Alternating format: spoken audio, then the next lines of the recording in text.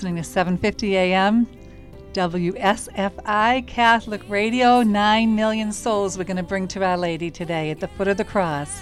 Lead me, Lord, and love me. Please heal me, Lord, and guide me.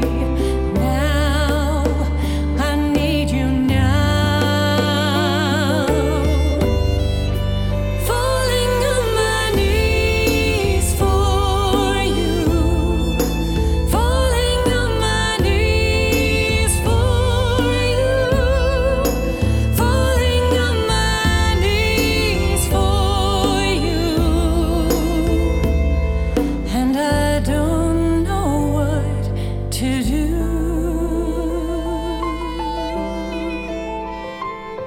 So, Lord, I'll trust in you.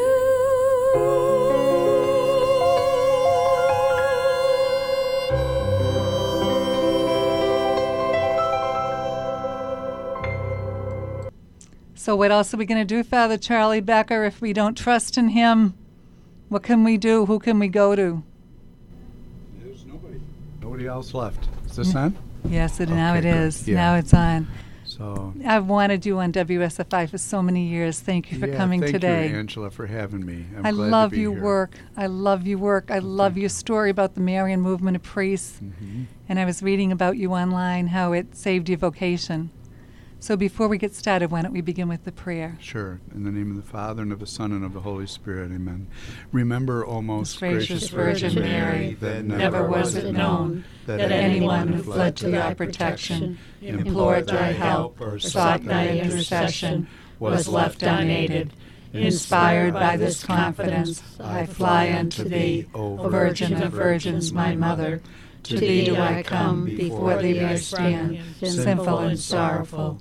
O Mother of the Word incarnate, despise not my petitions, but in thy mercy hear and answer me. Our Lady Queen of Peace, Pray for Our us. Lady Rosa Mystica, Pray for us. Saint Joseph, Pray for all us. the angels and saints. Pray for In us. the name of the Father, and of the Son, and of the Holy Spirit. So how did she Amen. find you, Father? How did Our Lady find you? I don't know how she found me, but I'm glad I found her. You found know? her. Yeah, I yeah. think she was out there walking the streets looking she for must you. Have been. She must have been, but I was oblivious. So Was it your mom, or did you nope, come from a nope, religious family? nope, What nope. happened? I mean, we were Catholic. In the 1970s, I mean, back then, families still went to church on Sunday. So that was pretty much, I grew up in Arlington Heights, and the neighborhood would always be there, all the kids. But as soon as we got into college, that's when we stopped going to church, of my peers, you know. Mhm. And so the only reason I continued on with it was because I had a vocation that began in junior year in high school. There was a mystical moment where I was just aware of God's presence, and Tell us, and- Father. Tell us yeah, what it that was. It was just going for a while. Well, first of all, I grew up with alcoholism in my home, and Mhm. my dad was sober probably my sophomore year in high school, and then those years, all through high school, I was in a support group called Alateen. Many people in AA, Al-Anon, Alateen know what that's all about, you know. But it's a support group for kids growing up with alcoholism. And so, you know, we met once a week for 4 years on Wednesday night at the Methodist Church, because it's not a Catholic organization. And we always went to Mass on Sunday. That's what Catholic families always did, and we did that. But we weren't overly devotional. There was no real rosary devotion. All of that kind of went by the wayside, particularly in the 70s. I mean, my parish was one of the more progressive parishes in the Archdiocese at that time. It was called the Experimental Parish. So they were trying all kinds of new things, and a lot of the old devotions went kind of out the window. And so Marian devotion, Eucharistic devotion, all of that was gone. A lot of social, a lot of fun, a lot of stuff like that, fundraisers and musicals and plays and all kinds of things, you know. So for me, it was like, boy, this church is kind of more fun than it was when I remember as a little kid, the nuns making us kneel and do all of this stuff, you know. This is, Yeah. I like this new church, you know. But so make a long story short, you know, after I got ordained, I knew something was missing. but I didn't know what. So I knew I was called to the priesthood because when I was going for a walk in the neighborhood and one of my kind of melancholy moods one night with the situation at home probably, I just remember it was a winter night and the moon was out after a fresh snow the day before, and it was glistening all over. It was real pretty, just and quiet. Nobody's outside in the wintertime, and it was about 10 at night or whatever. And I just felt this presence of like God around me. It was a very peaceful presence, and I just thought of God. And then the next thing I thought of was priesthood. Now, I didn't hear any words or anything, but these thoughts came to my mind, like priesthood. That wasn't even on my radar whatsoever. I worked in an ice cream shop. I thought I'd be an ice cream shop owner the rest of my life. I mean, that's I was just being a high school kid, and so there it was. I mean, it was profound, and it touched my heart. And so what I didn't bring it up to my folks' attention for a while, and then after a couple of weeks or a week or two, I did, and they mentioned, well, you should go talk to the parish priest about it. And I really I liked the parish priest that we had, even though everything was more progressive, but it was fun. And he said, sure, Charlie, that's what you should do. I mean, if that's what you feel called to do, or there's a sense of that, then you check out Niles College when you get done with high school. And that was a college-level seminary at the time. And so that's what I did. But then, they used to say, if you're a child of an alcoholic, they tell us this in Alateen, you're either going to become one, you're going to marry one, or both. I'm like, oh, for crying out loud, that sounds like a sentence, I think, we got to go through this again. And so I used to pray. I thought, God, if that's true, I don't know if it's true or not, but if it is true, I had a prayer beginning at like about 16, help me to recognize it earlier in my life rather than later. Because one of the hardest things about alcoholism or any addiction is to be willing to admit that you got a problem. Somebody once said, I worked in the field for a little bit too after high school in the alcoholism field before my sobriety, just kind of early on, 18 years old. But they would say, if you're three out of 5 sons of an alcoholic will become an alcoholic. So the stats aren't really in your favor, So I used to pray, God, if that happens to me, help me to recognize it earlier in my life than later. So my dad was in his 40s. I was 18. My dad's generation, the generation before them probably thought a drunk or an alcoholic was somebody on West Madison Street. Everybody has these images. And for me, it was, suburban dad with kids and whatnot, So I knew to ask God for the grace to recognize it earlier because the hardest thing about alcoholism, like I mentioned, is to admit it. So like if you have a broken arm or you have a heart condition or you have cancer, you go to the oncologist, you'll go to the cardiologist, but you say, oh, you have a drinking problem. No, I don't. It's the first thing that comes to mind. No, I don't. I make all kinds of excuses for it. So to be able to pray for that and then ultimately recognize it, it took me 7 years and 5 colleges later to figure that out. Okay, so a lot of that was drinking stuff that just prolonged this educational process of the bachelor degree because all along I wanted to get into the seminary, the major seminary. This bachelor's degree was in my way. And so all along, I was basically going to church, watching my peers not go. Everybody stopped going to church, and here we are.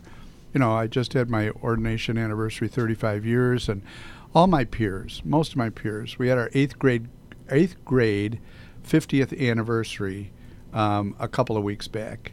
And, most don't go to church anymore. We know that, Your generation, the generation I'm sitting here with is my generation, a little bit older. So we know, we're familiar with our and the need for our attendance at church, even if it is inconvenient or we don't feel up to it, or we have a commitment to God, and we know that we will be blessed by showing up even when we don't feel like showing up.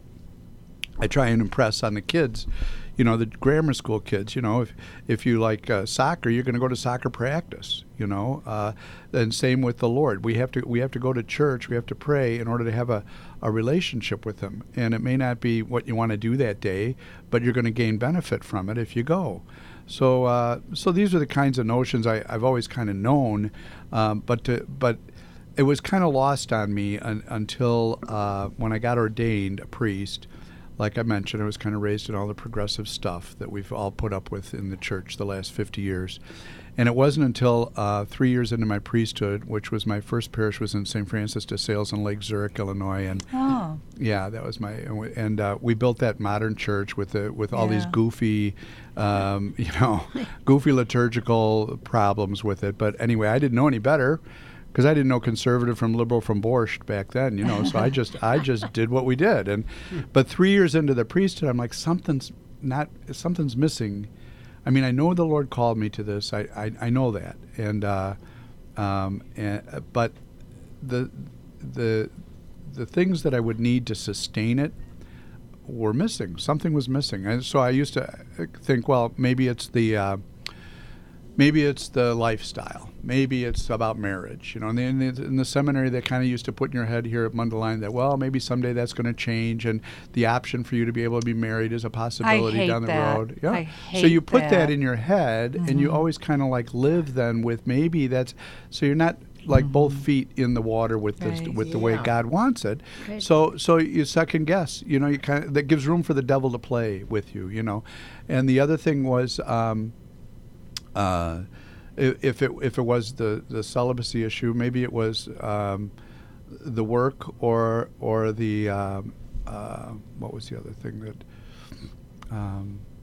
the living situation. Maybe it was that. I didn't know what the problem was. So a family prevailed over me to go to Medjugorje 3 years into my priesthood. How did they do that, Father? And well, that's a story too. Tell us. So this couple had been there in 87 or 88, and they took their whole family. There were 4 kids in their 20s and 1 6-year-old, 1 bonus baby, and so they would come to confession. And St. Francis at that time had like 25 to 3,000 families in it, but nobody's come to confession. I could sit in the box and read a book.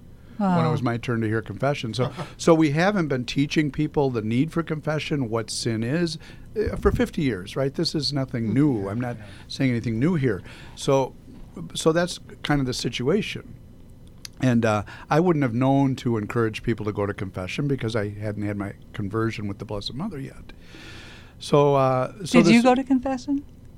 Did I go to confession? As a priest, were you going? Yeah, in the seminary they always encourage that, so we did do it, and I did it occasionally, not as regularly Not as weekly, Our Lady does. not kind of like certainly a weekly. Not weekly, not even probably monthly, Yeah. But a couple times a year, like probably most Catholics would go Creasters, Christmas and Easter confessions or whatever, But to appreciate confession on a regular basis, that helps you to grow closer to the Lord and grow in holiness and just grow aware of the grace of God and how we live with one another and deal with one another. That's something that has to be enlightened from a perspective of the Blessed Mother, I believe. So anyway, this couple had gone to Medjugorje the year before, and I'm hearing their confessions because they're coming monthly. And one of the only families that comes regularly. And so after their confessions, they would talk about Medjugorje, and I was like, well, maybe. I mean, Blessed Mother wasn't in my spiritual life at all. And we come from the St. Mary of the Lake Seminary, right? You think, hello, you'd think, You would think so. You would think so. So I was like, in that kind of place, so hearing their confessions, and then finally they would say, they started talking about Medjugorje, and I'm like, well, okay, maybe. I mean, I believe in the grace of God. I believe that God helped me recognize first of all, my vocation. I know that was a graced moment, something objectively different than something in the world.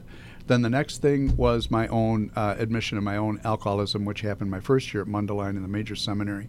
And I know that, too, was a grace. There were a number of things that came together finally for me to recognize, which is what I had always prayed for. So it was like 10 years later, from 16 at 26, that prayer was answered. And it came from a number of different things. One, I worked in the field a little bit, but also I knew from my father's own recovery what was necessary when the drinking got out of hand, and to recognize that it was something that was going to continue to be out of hand. But it takes a while to stop the denial process, and when you finally admit it. So boom, that was another grace. So this third thing with the Blessed Mother, I'm like, I believe the grace of God worked in your family, I told them. I said, but I couldn't in my mind make any sense out of flying 4,000 miles for the Blessed Mother to do something to me. I'm thinking, why can't she do something to me here in Chicago? Why do I got to go all the way over there? You know, I mean, she's supposed to be able to be everywhere. Can't we? You know, my uncle, who was a recovering alcoholic too, says, does she ever appear on the beach? You know, why do we have to go to these obscure places? And why it's can't obscure, you just right? meet me in the beach? You know, Oh, Father, that trip is unbelievable. It is. It's a long haul, that first trip, you know. So anyway, they prevailed over me, and that's another fun story. But anyway, it gets too in details. So I go, October '89. And there were maybe it really kind of hit me when I got home more 2 weeks later, the reality of what I had experienced, meeting the visionaries, meeting Father Józef Zovko, who was the pastor of the kids in the beginning years, and a number of different little mystical things that would happen, the scent of roses where there was no roses, or, you know, these kinds of things kind of made me think, wow, there's something going on here. But the first trip, I became aware of it 2 weeks after I was home, and it was overwhelming. I was, at that time, Arlington Heights Road and Palatine Road, many of you know that intersection, was stop sign. It wasn't even a stoplight back then, okay? Wow. So it was a stop sign. Yeah, that's right. changed. Yeah, it's 8 lanes of traffic, whatever it is. So I just all of a sudden thought about the Blessed Mother appearing, and I'm thinking, my gosh, you know, this is really the biggest thing going on the planet Earth. And we're not paying any attention to this. Right. Everything was Michael Jordan, you know. For years, I started prayer groups after that and different rosary groups around the Archdiocese of Chicago. And about 3 or 4 years later, I started praying that Michael, because we were winning every year, right? Weren't we? You know, the Blackhawks. The Bulls were winning. The Bulls were excuse winning me. every year. 5 years, I think it was, he won. So I started praying that 5th year. I said that the Bulls would lose. And the kids are all thinking, why would Father Charlie pray that the Bulls would lose? I was like, because everybody's so obsessed with this. If we could only be so obsessed with Blessed Mother as we are about Michael Jordan, you know, I thought, well, maybe we could pray that Michael Jordan will go to Medjugorje with us, you know. that could be the other thing. There you go. Yeah, you know, change everything. Because it does change everything. So for people who've gone there, and there's a lot of skeptics. I mean, I was somewhat skeptical too myself, because in the seminary we're trained, you know, just like the Protestant church, honestly, you know. Oh, yeah, you don't go to the Blessed Mother because it'll pull you away from Jesus. That's what they'll tell you in the Protestant church. And we're hearing that kind of stuff in the seminary. It's ridiculous, you know. So it wouldn't be until I came into those encounters that there are graces happening in that village. And you don't have to believe in Medjugorje as a Catholic. I mean, these are all optional devotions and optional mystical experiences. You can if you want to. The church tries to approve them, and it's usually not when they're ongoing. But nonetheless, as long as there's nothing contrary to the church's teaching in the messages or whatever, then Catholics are free to believe it, and it's kind of left up to yourself, you know. And the local bishop usually is the one who makes the decision about its authenticity or not. And the local bishop at that time was influenced by the communism. First it was Bishop Zanich, and then it was Bishop Ratko. And Ratko was Zanich's driver in those early days, so they were both on the same page, and they were being influenced by the communism at the time to denounce it, renounce it, get it out of here, and so they got cajoled or pulled into the communist thinking. Father? Why did they want to renounce it? Well, I don't know why communists do that. Communists don't want anything religious going on, so it was just too much. So they were trying to block of a stirring going on in this region. Thousands and thousands and tens of thousands of people are coming to Yugoslavia at the time, and you know the communists don't want any of that kind of activity. They want to keep control over everything. So they were putting pressure on the bishops, and then pressure also on Father Józef, who was the pastor, to the point where they told him either he renounces the apparitions or he'll be in jail. So they put him in jail. He wouldn't renounce it because he had an experience too, mystical experience of hearing the words of God that said, take care of the children. And from that point on, he was totally convinced. And he was in jail for 18 months in a communist jail, and they tortured him. It was unbelievable. And he came out of all of that even more holy, more spiritually insightful, to the point where people would travel, all of the different various language groups would travel to his parish, which would be about an hour or two from the town of Medjugorje, to listen to him speak. People would even say that when Father Yozo used to give homilies before his conversion or before his closeness to the Blessed Mother, they were very boring and long and theological. And now they're so full and life-giving. And so anyway, so I went there in 89, and the apparitions, of course, started in 81. And 3 of the original 6 visionaries still see Our Lady every day, and it's been 40 years this summer. And Ivan lives in Boston area, and who still sees Our Lady every day. And Maria lives in Milan, near Milan, and Vitska, and she lives near Medjugorje still. And then the other 3 visionaries live in Medjugorje, but they see her. Blessed Mother says she will continue to appear to them for the rest of their lives. But once they stop with the daily apparitions, is when it corresponds with receiving of the 10th secret. So all of the kids have kids. They're all 50 now. Have received 9 secrets, and when that 10th one happens, that's when their final apparitions happen. So, and Father, I got to interrupt you just for 1 second. We Sure, have sure. a secret. We have some donors that have been calling in while you've been speaking. Okay, fine. Yeah, good. So I want to say thank wonderful. you so much. So first of all, I want to say Denise Garcia. She was here this morning with that beautiful family. They were singing Salve Regina, and were they amazing? The 7 homeschooled that are all consecrated to Our Lady. Yeah, their singing was unbelievably beautiful. It was. I wonder if they'll let me. I'm sure they'll let us air it. But Denise, thank you so much. We need 1,000 courageous donors to donate $40 a month, so that we can keep the station on the air on WNDZ. And what that means to us is we have 9 million souls that we can consecrate to Our Lady. 9 million souls.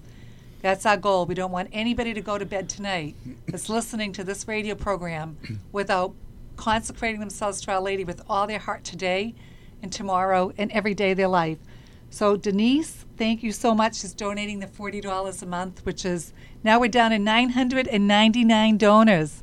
You can do this, Father Charlie. You just put in a word to the Queen of Peace, and she's going to come through for us. Amen. Also, a wonderful couple from Lake Forest. Their name is Charles and Carolyn Bagden.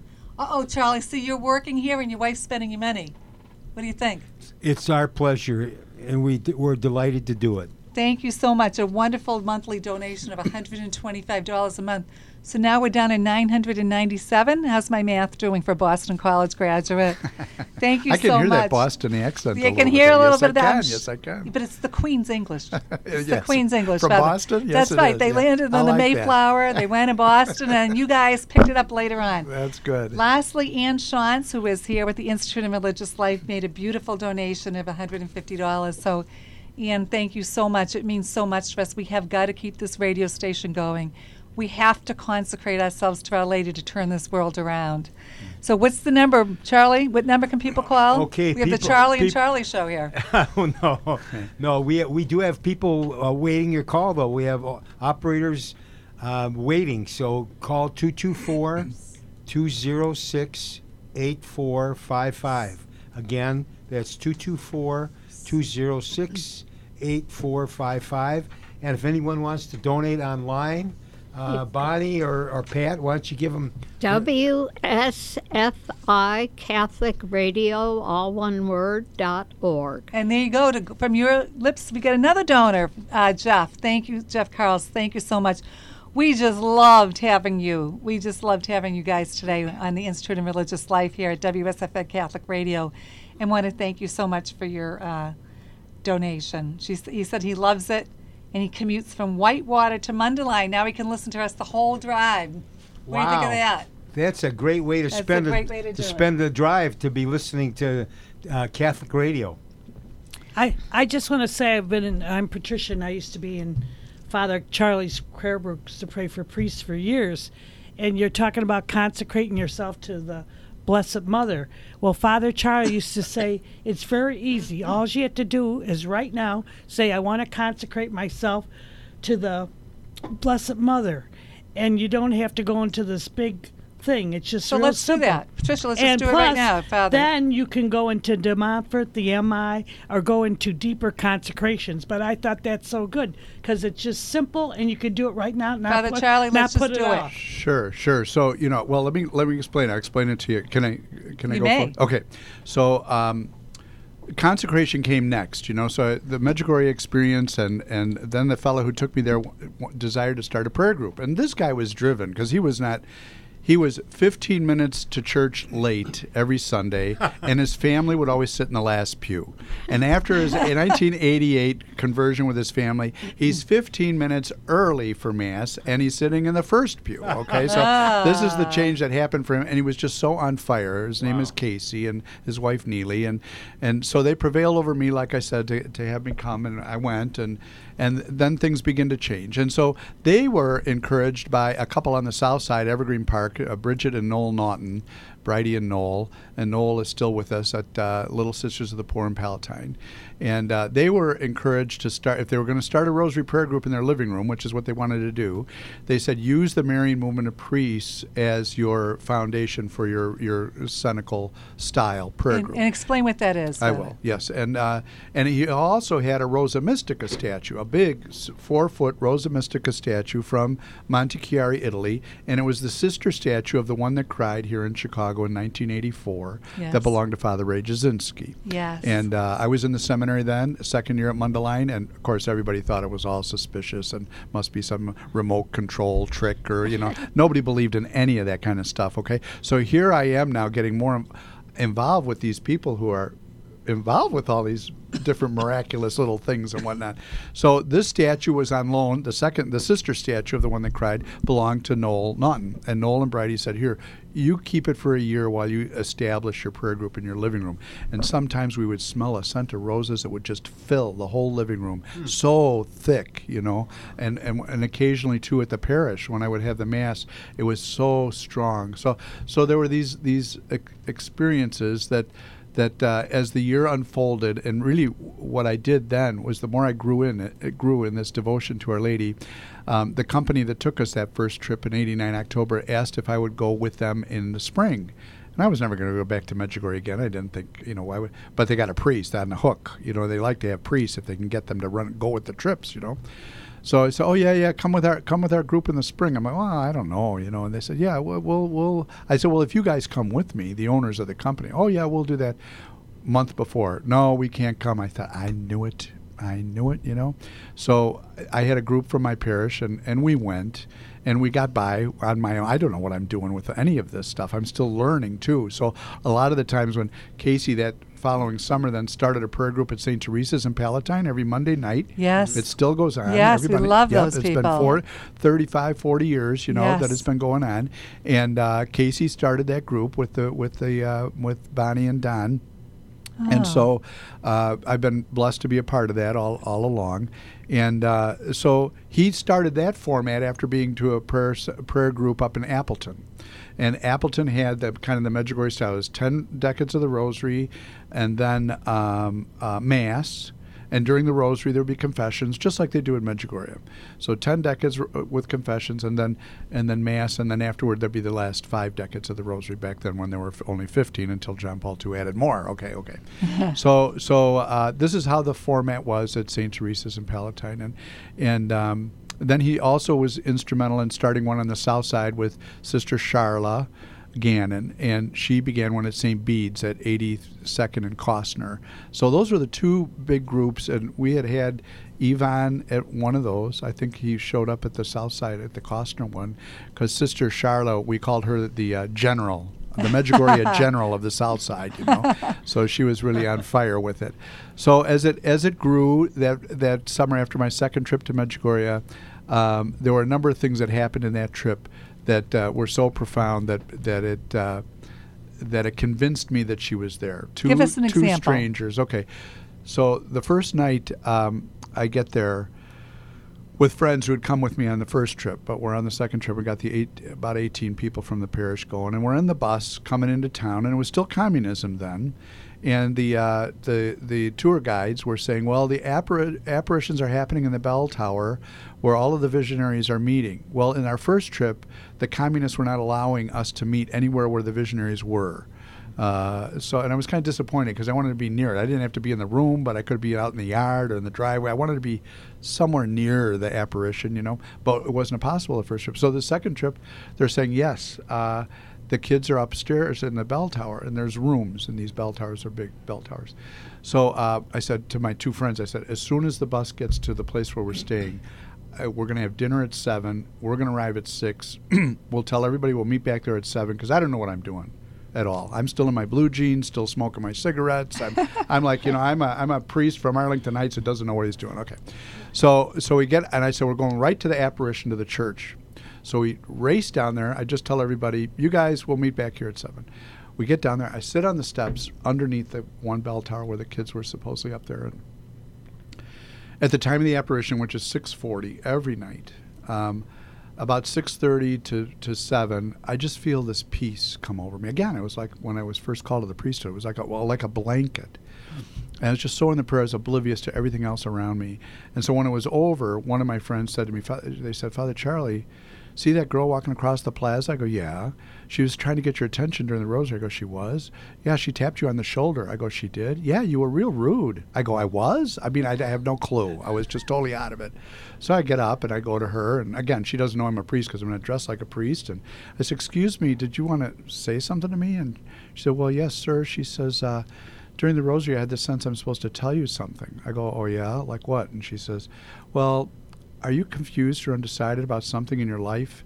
And I'm being Mr. Skeptic still. It's like, well, everybody's confused or undecided about something in their life. That's like a horoscope, But I'm thinking, well, the celibacy and my vocation was really, I was really suppressing it in April. Now, this was March. I thought, this is how I'm going to have to deal with this stuff. I'm just going to have to, ignore it.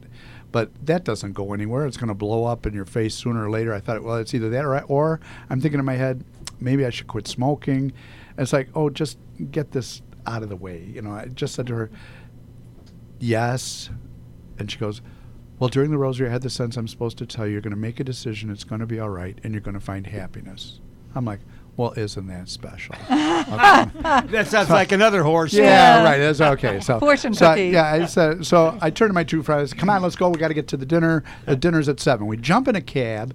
Wham! We smell the roses. So strong in this communist taxi cab. Did everyone smell them or just yes, you? Not the cabbie driver, but the other two that got in. So my one friend in the front, she gets in the front of the car. She says, can you smell that? I go, yeah. And I'm looking for like an air freshener. But there's no communist air fresheners. They don't have those. So then my other friend gets in the back seat. Can you smell that? I go, yes. She says, make room for her. Like, meaning the Blessed Mother. I'm like, wow. What are you talking? We slam the doors. We're carrying on. This poor cabbie thought these Americans are probably nutsos, So we drive only just a few blocks, but we had to get home in a hurry for dinner. And then, so that was that. Then my friend in the front, she says, well, what did that girl have to say to you? I said, well, she wanted to know if I was confused or undecided about something in my life. I don't know what she means.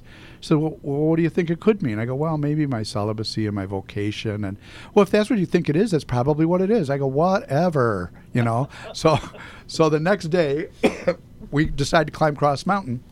Well, it had rained a little bit, and so everything is slick. It's all mud, and so only about 8 of us out of our 18 went up. And we get to the top, and you pray the Stations of the Cross. It takes about an hour and a half to pray the stations, about 1,000 feet up. So it'd be like climbing the John Hancock building, I suppose, So, and you pray the stations going up, and in between decades of the rosary and whatnot. So at the top, I did what the priest on my first trip. It was a good thing.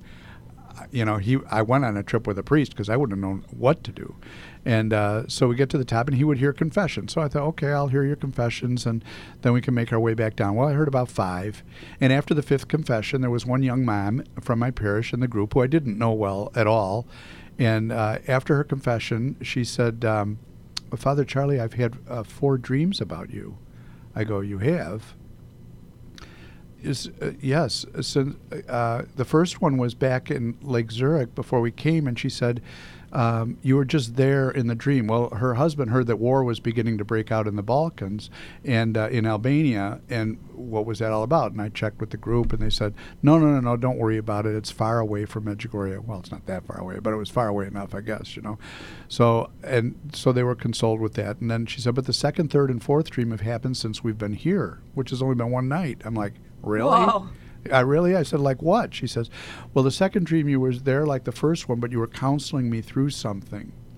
And after her confession, one of the reasons she told me she came to Medjugorje was to pray for her 5-year-old nephew who had a congenital heart problem, and she just gotten a telegram that he died that day. Aw. And so kind of like just talking about how to make sense out of God's will and children's deaths. And now I can make more sense out of these things, but then I don't know what I said, if it helped at all.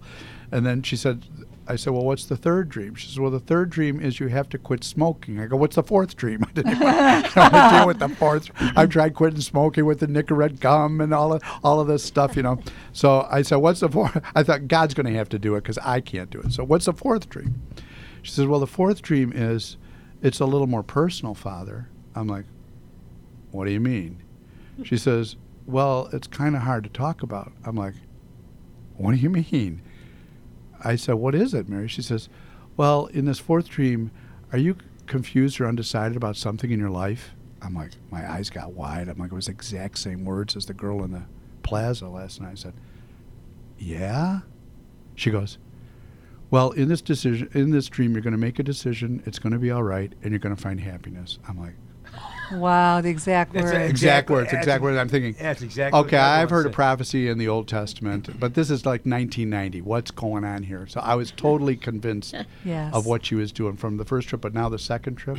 So now she's got my attention, full swing, Yeah. And so it would be from that point on. That was the spring of '90, and that summer with the statue of Casey in the living room, we started the first prayer group. In his living room, we started the first prayer group at St. Teresa's in Palatine, and it was there that we started with the Marian Movement of Priests format, which calls for a consecration to the Immaculate Heart of Mary. So I prayed the rosary every night with that family, all 15 decades, for about a year. I would leave the rectory and I'd go to their living room and I would pray Wow. every night because I knew something was there and something I didn't get at the seminary. Something was here that was sustaining me, was changing me, was helping me to put my priestly life together. So as that summer went along, it was Pentecost, about June, after that second trip, and we're all standing in the living room smelling the roses, kind of me and Casey, we get a little goofy about it, and then Neely was probably the more holy, prayerful one. She says, do you think we should be laughing about that? I go, well, probably not, So let me get the Bible, and I'll open up the Bible. I open up the Bible, and it opens to Peter's discourse on Pentecost, right? Wow. Boom. So I read through that, how they're kind of goofy and acting kind of strange, and, so kind of like what that was doing, And so then the four of us, Neely, his daughter, and Casey, myself, we all felt this tingling coming over us. And Casey says, what is this tingling? And he always asks me these questions, the resting in the Spirit. This is all new to me. I was not a charismatic. I don't get any of it. I said, I don't know. It must be the Holy Spirit. So from that point on, he tricked me. So it was that summer at St. Teresa's in Palatine. He says to me after Mass, because I would do one of the monthly masses, and then I would sneak out the back door because I couldn't talk to these people. There were like 400. He canvassed all the churches in the northwest suburbs to all the morning mass people who are your prayerful people, right? Yes. The prayer warriors. The remnant. He put flyers together. Some pastors were like, what are you passing around? What are you flying? They didn't like that he was doing this. But anyway, St. Teresa in Palatine there were like 400 people coming there on Monday nights in the 90s. Wow. It was amazing. And then he'd say, after a few months of this, he'd say, Father Charlie, would you pray over everybody individually? Well, I was in the habit of sneaking out the back door going to Burger King because I couldn't deal with the questions they're asking. They're asking me Blessed Mother Rosary devotional questions. I haven't done this stuff since third grade. I don't know how to talk to these people. It's like, get me away from you people. I couldn't take it. So I said, Casey, he said, would you pray over everybody individually like they do in Medjugorje? I said, Casey, why would I want to do that? Because I'm thinking, I'll be here till midnight. Plus, I said, I just blessed everybody at the end of the Mass. May Almighty God bless you in the name of the Father, Son, and the Holy Spirit. Go in peace. I said, I just did that. He said, no, like they do in Medjugorje where they lay hands. I'm thinking, oh my gosh. So I said yes. So they line up, and St. Teresa in Palatine's got like a half a block aisle and 2 rows. I'm thinking, man, oh man. So I'm doing it very sarcastically, I'm like making the sign of the cross on everybody's forehead, just kind of like with a little bit of a stance of disgust. It wasn't very open, but I'm just doing it, just to do it, And all of a sudden, not believing in any of it, all of a sudden I feel this wind wrap around me, like spin around me like a little tornado, and then I felt it leave me, and it like took off. And the lady right in front of me, she was probably about 70, 80, falls over in the spirit on her back. Wow. I'm staring at her. Now I know what I felt. Everybody sees it.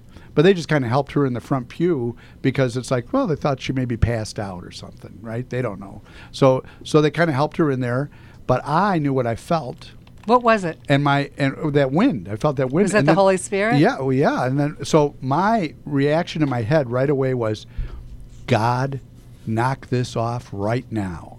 I'm like, you were this telling is God to knock it off? Yeah, I'm saying this is too charismatic-y for me. I'm having a hard enough time getting used to the Blessed Mother, never mind the Holy Spirit. I said, So he doesn't care, thank God, what I think or want. So I start blessing again, but now I'm being more careful and more holy about how I do it, you know. And so it didn't happen again, but Casey saw that happen, that lady fall over, and he was 2 aisles over. He saw it, and I could hear him go, kept walking. We didn't talk about it all night. We didn't talk about it all week. That's Monday. So Saturday night he has his rosary in his living room, and he says to me, after our rosary, Father Charlie, he says, would you bless everybody after the rosary? And I gave him a quick glance because we hadn't talked about what happened last Monday at all. And he like knew. I'm thinking, oh, man. Well, you can't say no. I'm a priest. That's what we priests are supposed to do, bless people. Yeah. So I said, okay. So there's 25 in the living room, and I bless them. Half of them fall over in the spirit. I'm like, oh, man. Did they? Here we go. Yeah. I don't know what this is. I have no definition of it. I don't know how to explain it to people. So I was all discombobulated, you know. So anyway, that's how it began. And then that was June, maybe about August. I thought, well, this is kind of cool. I had a teen prayer group which started off of a last-minute makeup confirmation retreat that summer. And so we were meeting at the retreat, and I told the kids and the youth minister, I said, would it be okay if I teach the kids a little something about the rosary? And the youth minister said, absolutely not. What?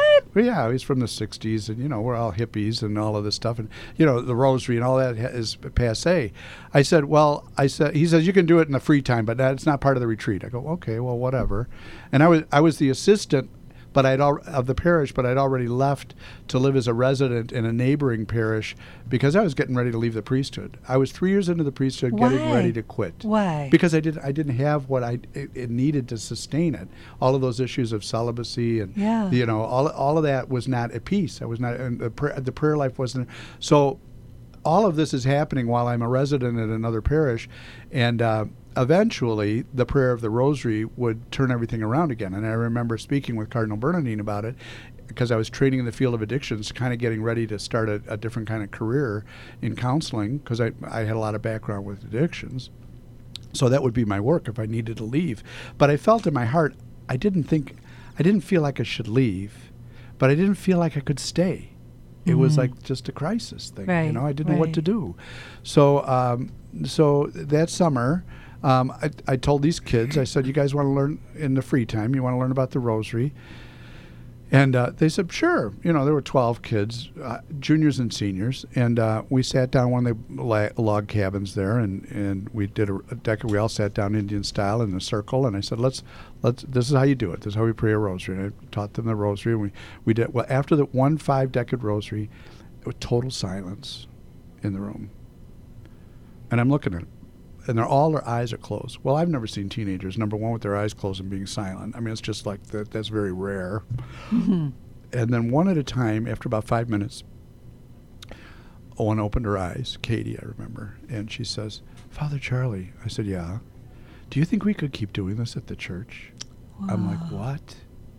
So they were looking for the prayer, and I said, well, yeah, I'll check with the pastor, who is my former pastor and then former youth minister, which he gave me permission to do it, and we did it for a few months. But then after a while, the youth minister got jealous over my work with these kids because he wasn't into that prayer. I was doing something different from his program, and he talked the pastor into kicking me out. So eventually, I was already a resident in another parish, so this was back in Lake Zurich, and then I was out of there eventually. And I moved the prayer group to Mount St. Joseph in Lake Zurich with Charlie and Carolyn and Pat. You all were part of that back then, back in the 90s. And so we moved it there. But I lost the hook to get kids because I don't have the youth minister, Sure. So it just became a family rosary, which was fine. We did it. We turned it into a cenacle of the Mary Movement of Priests. So anyway, that summer again, after that retreat, with the kids, we start the prayer group. The first Sunday night prayer group with these kids, I had about 10 or 12 kids show up. The next week, 25. With a rosary, with kids who know nothing about the rosary, So they're talking to their friends. So this one night, after that incident with the resting of the Spirit at St. Teresa's in Palatine, I said to the kids, I thought, well, I could experiment on the kids. You can always experiment on teenagers, see what happens here. And I tell them that, and they go, hey. I go, yeah. Just now, what we're going to do tonight is I'm going to pray over you, and you might feel heat, or you might feel tingling, or you might not feel anything. It doesn't mean that the Holy Spirit still isn't touching you or doing something with you. But if you feel something, just rest in it and pray into it. God's doing something with you. I don't know what he's doing. Some people have a gift to know what the Holy Spirit's doing with people, but I don't have that. Okay, so they're all willing to do it. So we all stand up, 25 of them, and we're in the vestibule of the church, which is really like a living room because it's one of these modern new churches with a big living room with a fireplace and a coffee table, the whole 9 yards, Okay, so we're there, and I pray over them. I lay hands on each 25 of them.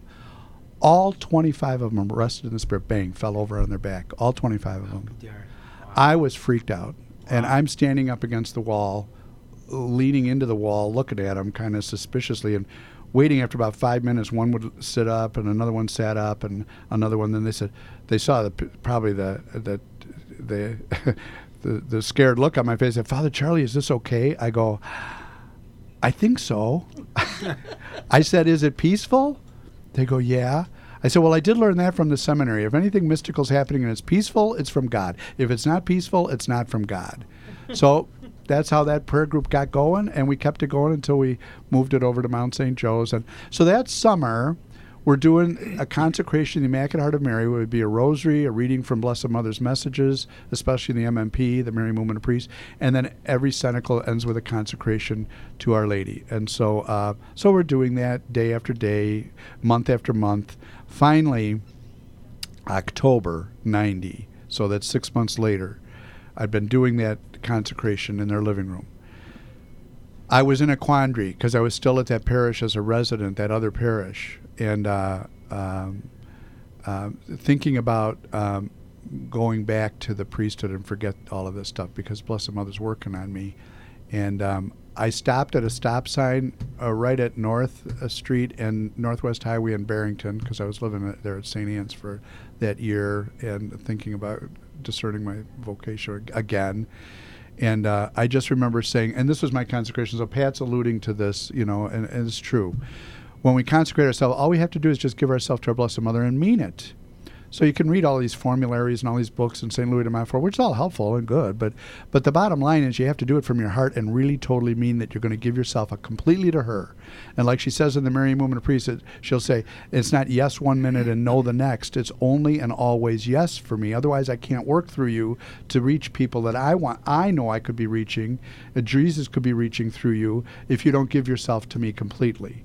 So I stopped at that stop sign on my way to my counseling training in addictions out in Crystal Lake, and I said, Blessed Mother, I am sick and tired of trying to figure out this priesthood by myself.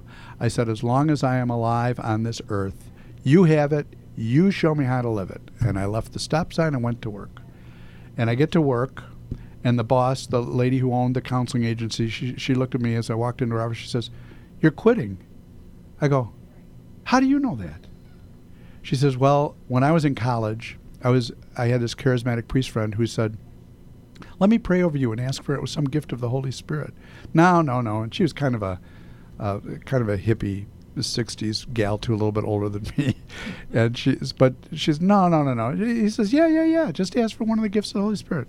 Okay, so she thought she was going into counseling, so she thought, I'll ask for the gift of knowledge, because if I can have a leg up on these kids with giving me all of their BS, about their addictions, that would give me a heads up, So she prayed for the gift of knowledge, and that's what she got. So she knew me coming in the door. It was a gift of the Holy Spirit. She knew that I was leaving. And I said, well, that's right. You're right. I am leaving because I got to get back to the priesthood now. And so I met with Cardinal Bernardine and got things back on track. And that's when, you get close to the Blessed Mother, the devil also starts to work because he's going to attack. If it's In what really, way? if it's really the Blessed Mother, which it is, she's coming from heaven. She's pulling people to Jesus, and the devil's pulling people away from Jesus. And so if you experience something mystical, and it's really truly mystical, you're also going to experience something demonic mystical. So there's a mystical on the positive and a mystical on the negative. So, for instance, if you smell roses, you might smell sulfur. This has been my experience. I haven't read any of this in a book. It's just been from what I've grown with over the years. If you hear the Blessed Mother, you may hear the devil growl. There's going to be like a match. It's like he can match what she does, but he can't pass her. So this kind of thing would happen in my situation. It was I had this issue with the priesthood, and I was meeting with Cardinal Bernard, and he gave me permission to train in this field, and hoping that I wouldn't leave the priesthood, which I said I really didn't want to leave, but I just didn't feel like I could stay. So anyway, now it's more resolved, and I meet with him again. Well, this time he makes a pass at me. Meaning?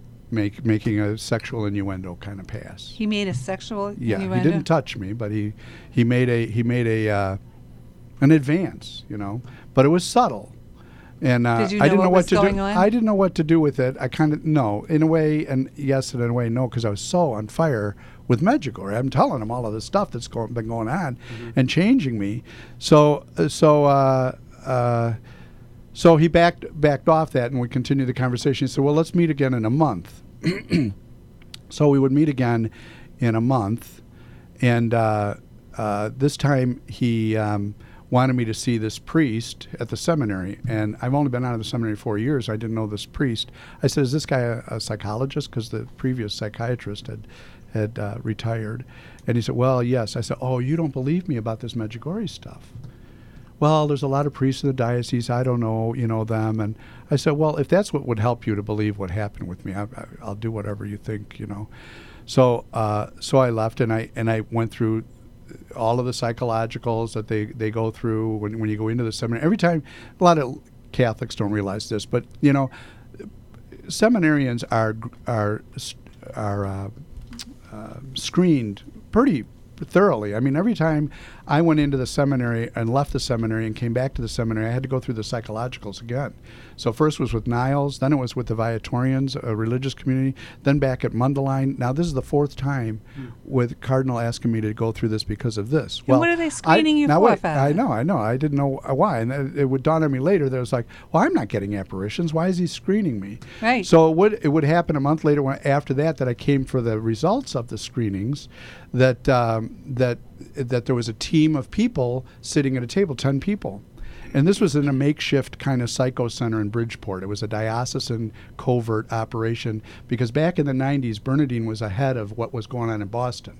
We dealt in Chicago in 1990 what you in Boston dealt with in 2000 with cardinal law. Yes. So Bernardine had me go through this makeshift center, and it was really strange, and it was bad psychology. The whole thing was a torn down church and a convent and a rectory. And the convent was housing the pedophile priests of the diocese at the time, and the rectory was this psycho center. And so this psychiatrist / priest guy, who I didn't know, who was from another diocese, I don't know where he was from, gave me the tests and administered the tests. And as I administered them, I've gone through these 3 times before. Now this is the 4th time. He says to me, well, there's one more test that you have to take. I said, oh, no, there isn't. I know what this group of tests encounter and involve, and there's no other group, because I was a little scared. I thought these guys might be trying to railroad me out of here or something. Right. I want to compare apples to apples. I don't want anything in there that they could play with. So they said, yes, there's one more test. I said, well, what is it? A spirituality test. I said, there's no such thing as a spirituality test. I said, I'm not taking it. Well, you have to take it. I said, well, I'm not taking it. I said, who wrote it? I did.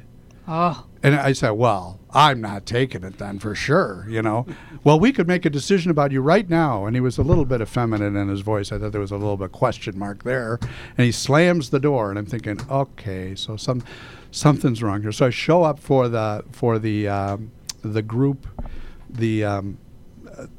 the results of the tests. And so there's these 10 people. Well, when I worked in the Forest Hospital in Des Plaines, in the psych hospital, and they were putting a new alcohol unit in there when I was 18. They wanted me to be on the team because of all my background with Alateen and all of that. I said to them, I said, why are all these people here? I thought we were going to go over these tests with the psychologist and the vicar for priests. They said, oh, no. They said, we're gonna staff you. I said, well, I know. I said, no, I knew what that meant. What does it mean? When you do a staffing, in order to get somebody committed to a hospital, Wow. you do a staffing. People discuss what the situation is. Sometimes you have to go to a court to get the lawyer to put you in. But in this case, it would have been just making a recommendation and send you off somewhere. And I'm sure some of you have heard this stuff before. Either Michael Voris talks about this stuff. I mean, all the cancel priests. It's a mechanism that bishops use to get priests out if they don't want them.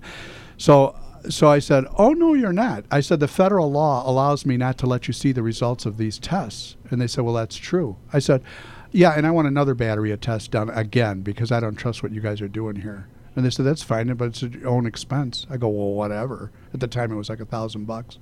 So I talked to my counseling friend, who I worked for, and she set me up with another psychiatrist at the University of Illinois Circle.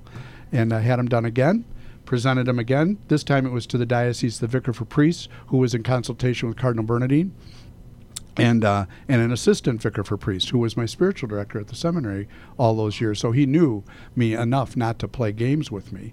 And so the bottom line was they made this deal with Bernardine that I would get paid out of downtown.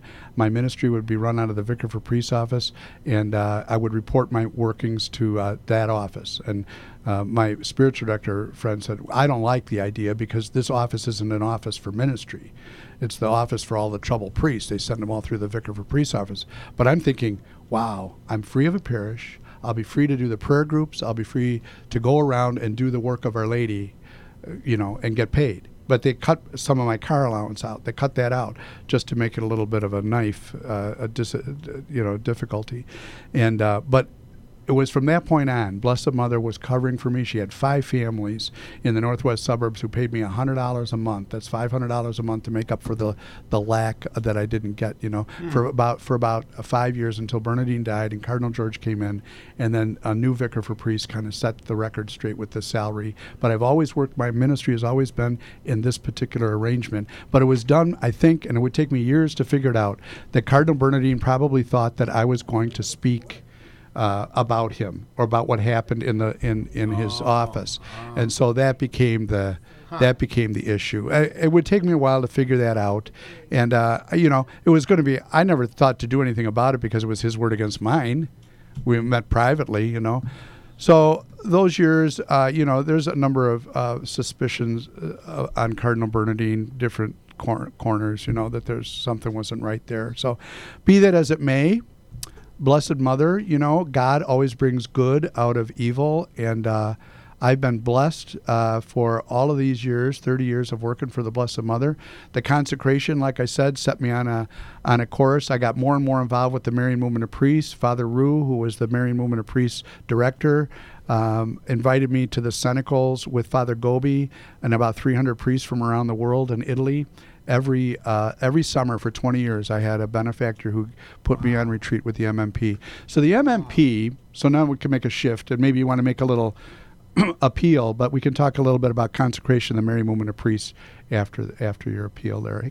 Well, Angela. what it is, Father, is coming up on the hour of 3 o'clock, the hour of mercy, believe it or not, and Pat's coming on at 3. Good. So maybe what we can do is, well, first of all, we have to have you back. Yeah, Father. sure. Let me maybe just to kind of conclude. Yes, if please do that's what I that. should do. Sure. It's been this can be some hard news for some. Some may think I'm the crackpot, whatever. I know what I experienced. I believe in our Blessed Mother.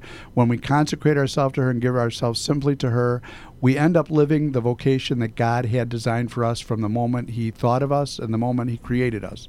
And most often than not, we in America and the West and in the whole wide world are not living what God wants us to live. And it's not just for priests or religious, it's for marriages too.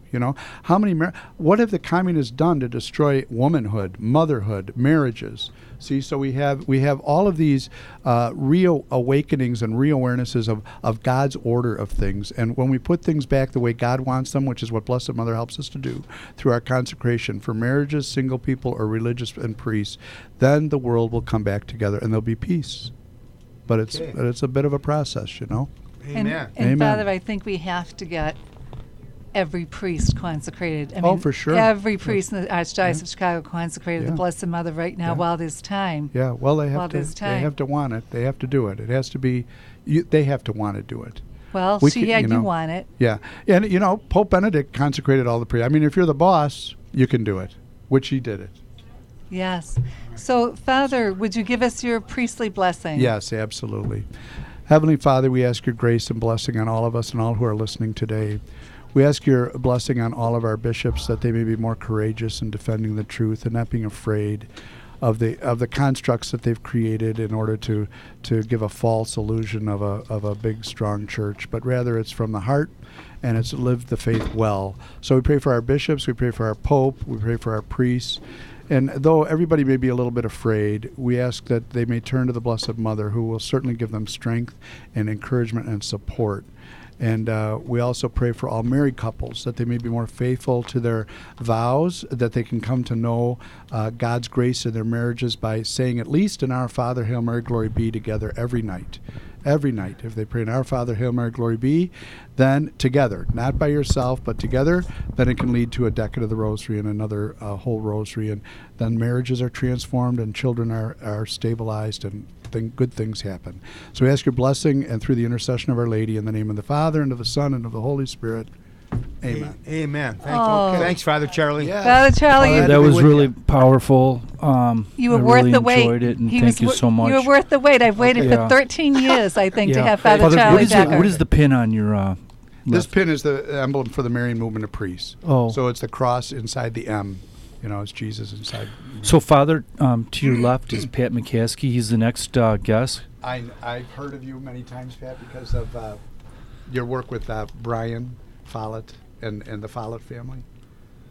So Yeah, Relevant Radio was the Follets, right? Relevant role is the Follets, but I think Brian worked quite closely with the pro-life and the issues down in Texas to get to do a lot, donate a lot that's of money right. for the pro-life. The work. ads. Yeah, To do the ads, the yes. ads and the TV.